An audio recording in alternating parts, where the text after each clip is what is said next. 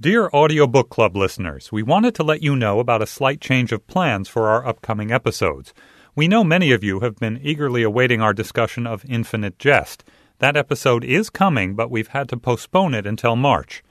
Okay, the truth is not all members of the club have had time to finish David Foster Wallace's epic tome just yet. In the meantime, we've decided to add an extra episode the week of February 16th.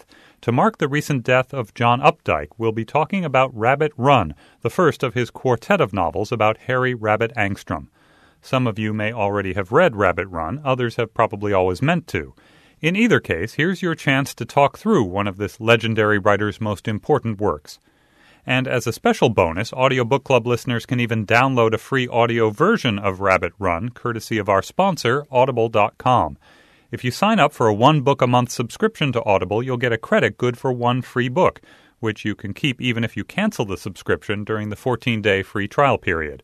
Just go to audiblepodcast.com. Don't forget the podcast in there. It's audiblepodcast.com/slate. And look for Rabbit Run after you sign up. So whether you read or listen to Rabbit Run by John Updike, make sure to check back here the week of February 16th for our discussion of the book. And thanks.